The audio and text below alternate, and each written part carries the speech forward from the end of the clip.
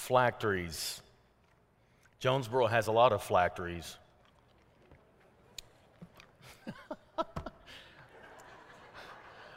I thought of that one. That was too good to pass up. Yeah.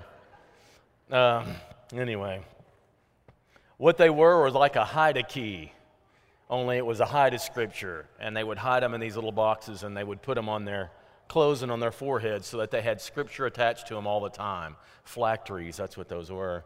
That's what my note says here on chapter 23, verse 5. No, that's what they were. But anyway, they just make a show. That's the idea. Good evening.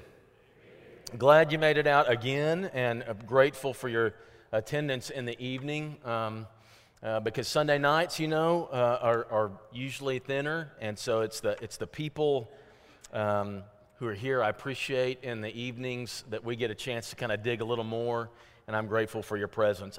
I'm grateful for so many activities that are going on, but we got a revival coming up in November, and here in a couple weeks you'll be given this 40 days of devotional and prayer that we're going to share together. It's going to be a little booklet that you use with your picture directory as we pray, as we have verses that we read together, not together, but I mean in your own life, but we will do the same devotional in every home of everyone who participates. You'll read a scripture, have a devotional thought that's about 2 or 3 minutes long with your family, and then there's a prayer list that you make every day, and we're going to pray for every single member during that 40 days. You're going to have everybody praying for everybody over the course of 40 days. And I can't think of a better thing to do for us as a congregation than do that together. So that's going to be coming up. I'm excited about that, and that will be to you here pretty soon. We're in Matthew 23 tonight.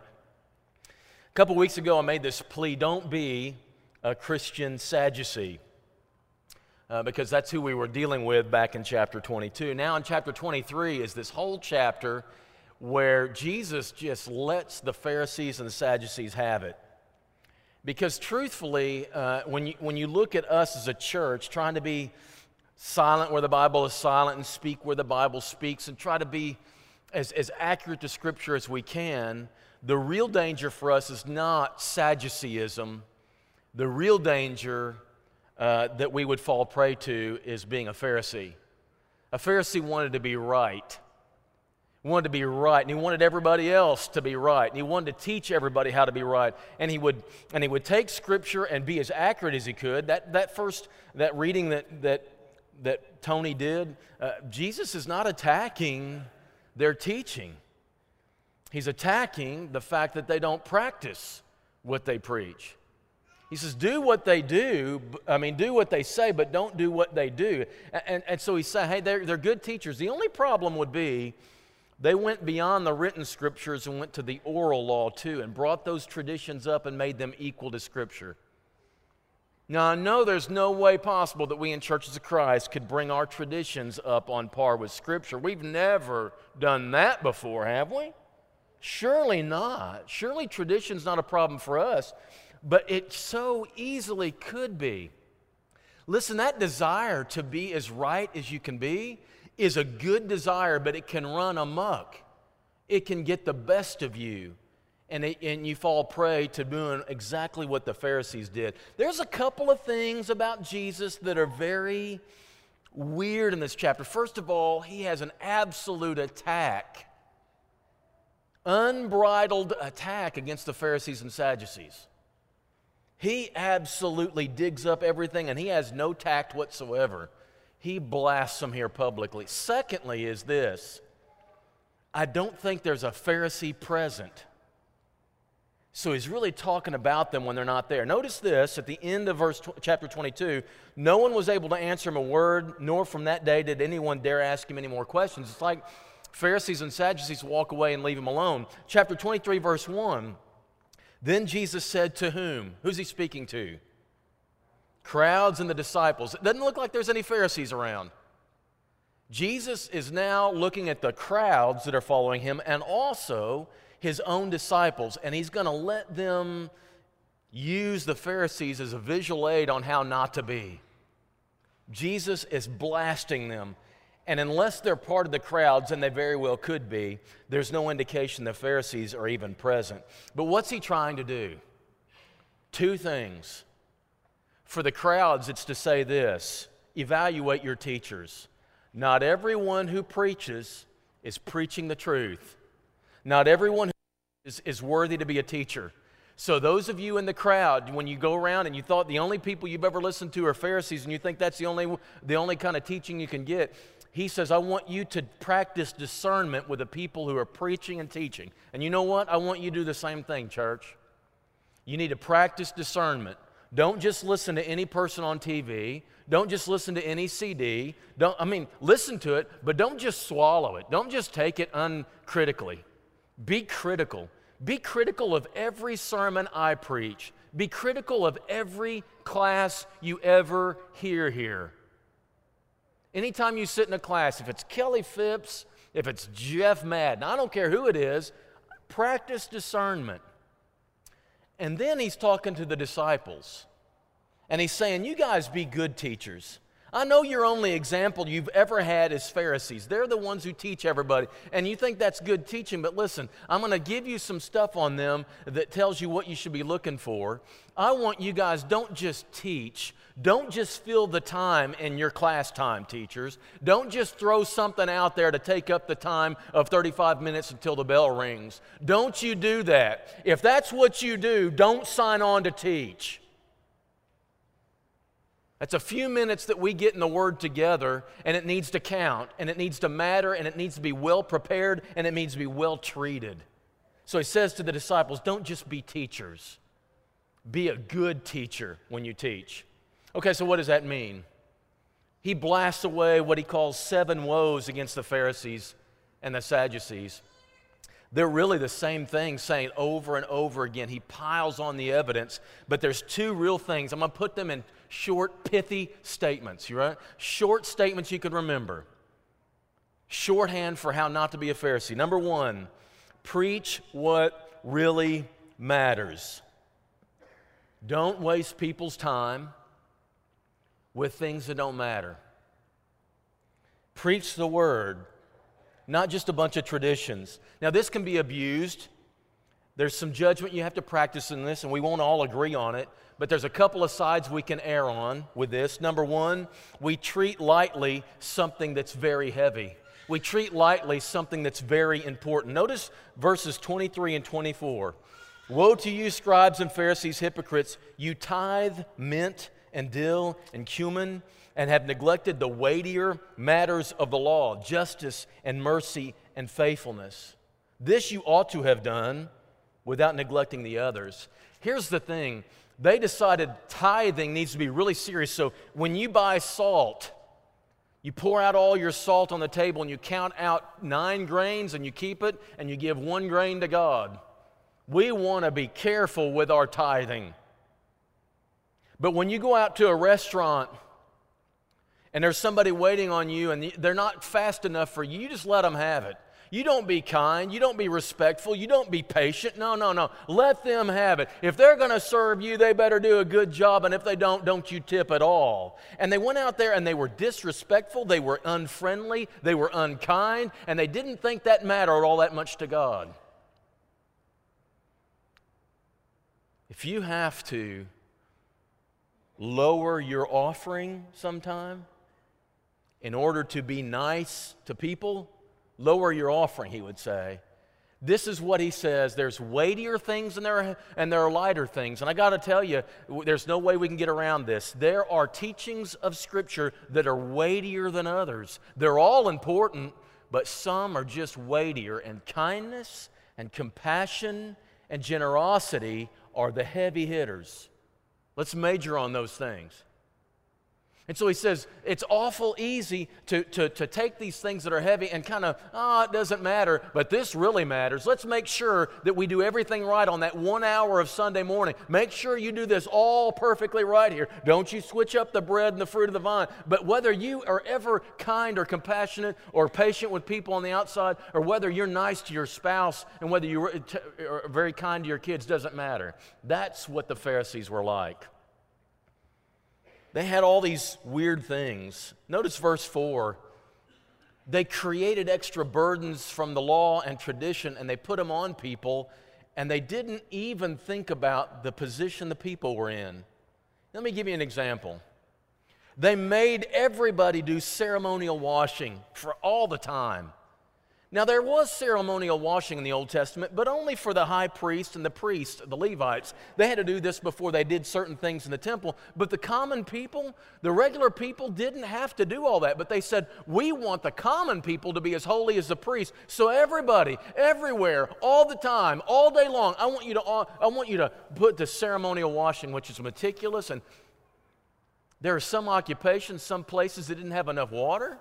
It became the most incredible burden to put on everybody, and it was completely unnecessary. But they just decided we're going to pass all these laws from our elder board and put them on people, and it doesn't matter how burdensome it gets. Listen, I'm one of these people. I'm high on church attendance. I learn more and more every year just how important us getting together like this is. And I don't say it to you because you need to do it because God's demanding of it. Can I tell you this? Church attendance isn't for God. Church attendance isn't for Him. You being here or not being here is not going to hurt God. Church attendance is for you. And He knows you need it. And so He tells you this should be important. But listen, if you're talking to Emily Malone, and because of a last-second change in somebody else's plans or an emergency comes up and they call her and say, hey, we need your nursing skills at NEA today, I am not going to make guilt on her or put angst or burden on her and say, sometime during this day you better find a church and go to do church attendance. She's got a job that has this skill that's very important, and if she's demanded on Sunday, I'm not going to put this layer of guilt and send her a card that says, you've forsaken the assembly. And I'm just not going to do that. Now, if Emily, on the other hand, has a day off, and she decides she just needs to take a trip to Walmart, and she goes through Walmart and puts that on Facebook, I'm amazed at people who miss church when they could be there, but they put the evidence of where they were on Facebook. That baffles me. At least fool me, right? At least fool the preacher by making him think, oh, you were sick or you were doing something important. No, we weren't. We were just walking through Memphis, like the old song says, or whatever. I don't care. You know what? I'm not going to come hunt you down. That's between you and God, and that is an issue. What He wants us to know is, I want to tell you this is important for you, and guard it. But if you have this spot that comes up and you've got to go to work for this particular reason, I don't want you feeling unnecessary guilt for it either. I'm not going to put that stuff on you. So the first thing that happens is that, and they treat lightly something that's vital, but you can also make something complicated that is really very simple. God wants us to be a people of our word. When you say something, do it. Follow through on it. And He also wants you to be a person who respects and honors your parents. But the Pharisees had a funny way of doing this. You see in one paragraph that was read a moment ago, you know they go through this and they go, if you swear to somebody you're going to do something, but you swear by something that's not all that valuable. It ain't no big deal whether you keep it or not. If it is valuable, you swear on the gold of the temple, well, then it really matters, and you better keep your word. And Jesus sitting back going, what? How about this? Guard every word with integrity. This is easy. I don't have to protect some and not protect others. Just be a people of your word. If you say something, God is witness to your words. And as far as honoring your parents, they said, if you swear Corbin, there's certain obligations to your parents you no longer owe. You've given it to God. So therefore, you don't have to mess with your parents in this way. That is ridiculous. And Jesus says, listen, here's the deal. Honor your parents. Keep your word. It's that simple. Don't make things complicated like this. Hear them with simplicity, what God's Spirit meant to say to us. I want to say to you, prayer is important, and you need to be people of prayer. We need to be people who converse with God a lot. But I'm not going to spend a lot of time telling you what posture you should have, or whether you should be bowing your head and closing your eyes, or what time of the day you should pray. Listen, it doesn't matter any of that stuff. The fact is, I want us to be people of prayer, and however you choose to do it, and you could have some very weird, unorthodox ways of doing this. So be it. It's the prayer that's important. It's not all this minutia that sometimes gets built around it. Let's major in truth in the heart of God. So preach what's important, and you won't be a Pharisee. Secondly, it's this. Once you preach what's important, practice it. Practice what you preach. This seems to be the more serious of the two complaints Jesus has. Why would you not? If you know the truth and you could even present the truth, what would stop you from then living it? What would be in the way of carrying out what you already know is the right thing? And there's a couple of reasons you see that Jesus expresses here. First of all, you want to appear impressive to those who think that you follow through with it. You want to look like you believe it and look like you live it, and you do long enough for the people who are your witnesses and your audience to believe that's you, but as soon as you leave their presence, you go back to reality. It's not fully authentic. Do the minimum, convince the people that's how you really are. Be just righteous enough to convince several people that you're that way 100% of the time. I know parents who do this. I've watched parents. There's some parents that are really permissive. They aren't really involved with their kids. But if their kids do something wrong, they get loud and obnoxious so that other people hear how strict they are with them when you know in reality they aren't. It's funny. It's funny how this works. You'll hear that at Walmart too. And you'll hear that on church. I've done this before.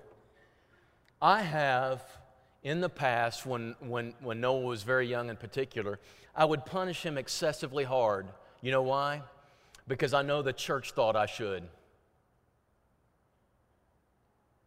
Because I knew I had people watching me who thought I should. And whether I thought I should or not, whether my judgment was right about that or not, I knew people were watching who thought I should be. And that is hypocritical parenting. I've been guilty of that in the past. A total show. Now, here's the difference between imperfection, which, by the way, is me.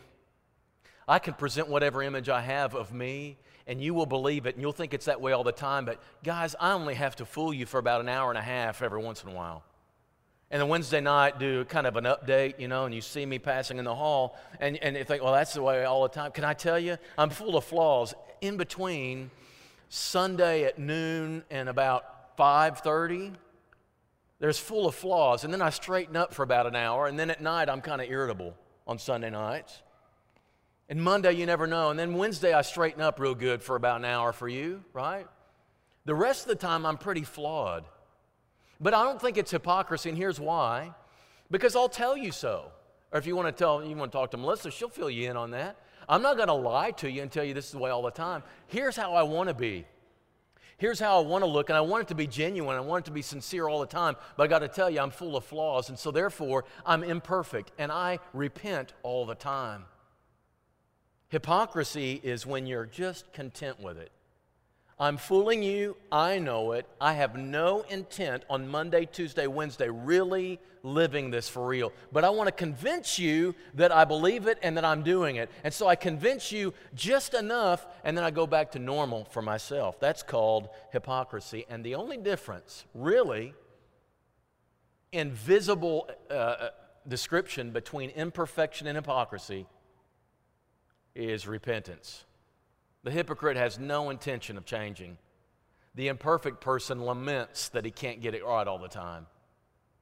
So those of you who know you're imperfect and you constantly come before God in repentance, can I tell you, you are a good, imperfect Christian.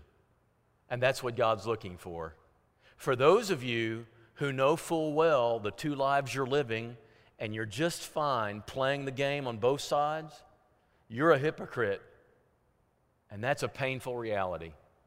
That's what the Pharisees were. The other reason you might have a discrepancy between what you preach and what you actually do is one of the weirdest things I've witnessed in my life. There are some who believe that God is only interested in behavior modification, not inner man transformation. I want you to look at verse 25. Woe to you, scribes, Pharisees, hypocrites! You clean the outside of the cup and the plate, but inside they're full of greed and self-indulgence. You blind Pharisee, first clean out the inside of the cup and plate, and the outside will be clean too. Start from the inside. God's concerned about your inner man. He's concerned about who you really are. But I know some people who think God's only concerned about what you present to other people.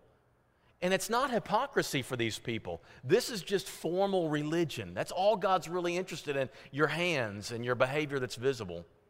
I've been to these scholar conferences and Bible studies when I study a certain scripture, or more likely for me, these preachers who talk about what ministry would look like from this scripture, right? One of them I remember, a name that some of you would know. He's this really elite scholar guy, and he's really fascinating to listen to. But as we were listening to him publicly, he was very impressive. When we went to eat with him, he cussed like a sailor. And he didn't apologize for it at all. He didn't think it was any big deal. God's only concerned about your formal behavior. He doesn't really care about your private life. So hey, come to church on Sunday morning, and Sunday night if you're really religious, and Wednesday night if you're going to heaven for sure. Go to all those things. But whether it affects what you watch on screens at your house doesn't matter. Watch whatever you want. I've talked to Christians who believe the Christian faith and they think they're doing great. They're coming to church on a regular basis, but you know what? They're living with each other before marriage. And you talk to them about it and they don't see anything wrong with it. There's no discrepancy in their mind between what they're presenting publicly and what they're actually living. And I'm trying to argue them into seeing that this is important, and I find it weird. How can you possibly live together before marriage and not think it's an issue? How can you possibly do that as a person who comes into the presence of God's people on a regular basis? It happens. It's the weirdest thing, and apparently the Pharisees were like this. I love that you think that church attendance is important. I believe it too. But I'm baffled when I look around at people who don't even participate in the worship that's here. I find that weird. Why bother coming if you're not going to open your mouth and sing? I don't get it. How can you say, well, this is important, but I'm not going to participate when I get here? Like sitting on the premises is just like standing on the promises. No, it's not. It's weird. I don't understand that. Why bother if you're not going to be engaged at all? It's different. I was going to have people come up to me and say, how dare you, my throat was killing me. I'm not talking about a sore. I'm not talking about someone who has no voice. I'm talking about a person who's fully capable of joining in for the church and one voice to God in praise, and you intentionally refrain. I find that weird. Like God's only interested in my formal presence, not in my full engagement. So what will it look like if we actually learn from the Pharisees what not to do? You will not be a Pharisee if your motive is as right as you can get it. You want to be right with God.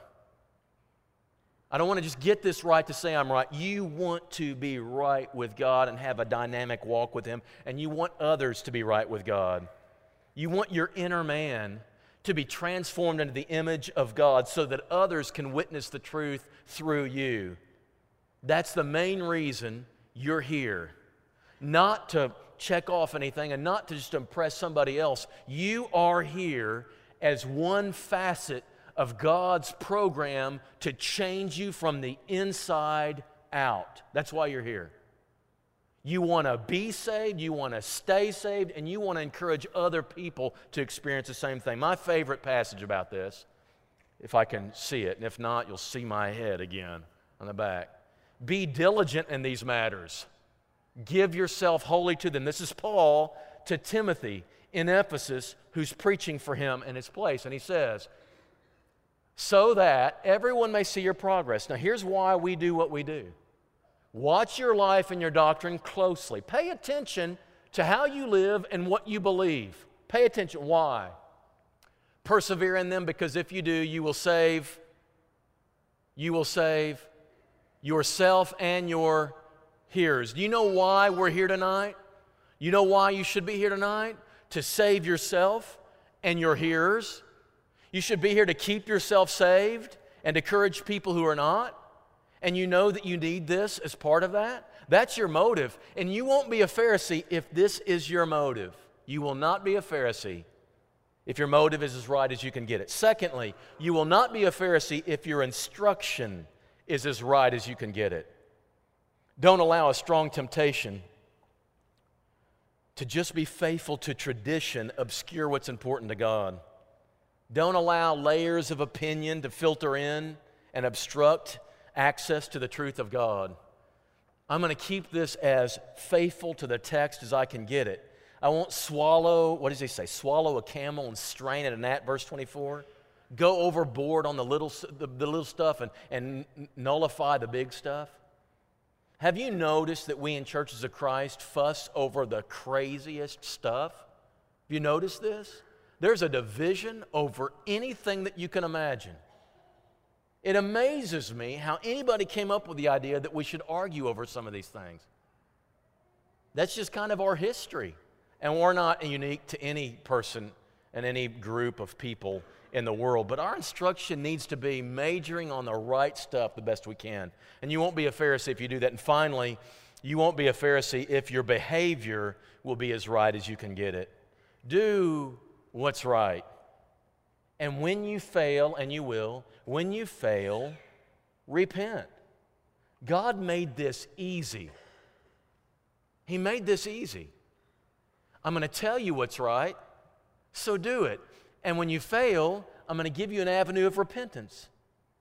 And you get restored to right. Don't do things just for show. I'm reading a book right now that should be another Bible class, and so it may be Kelly Phipps' next class, who knows.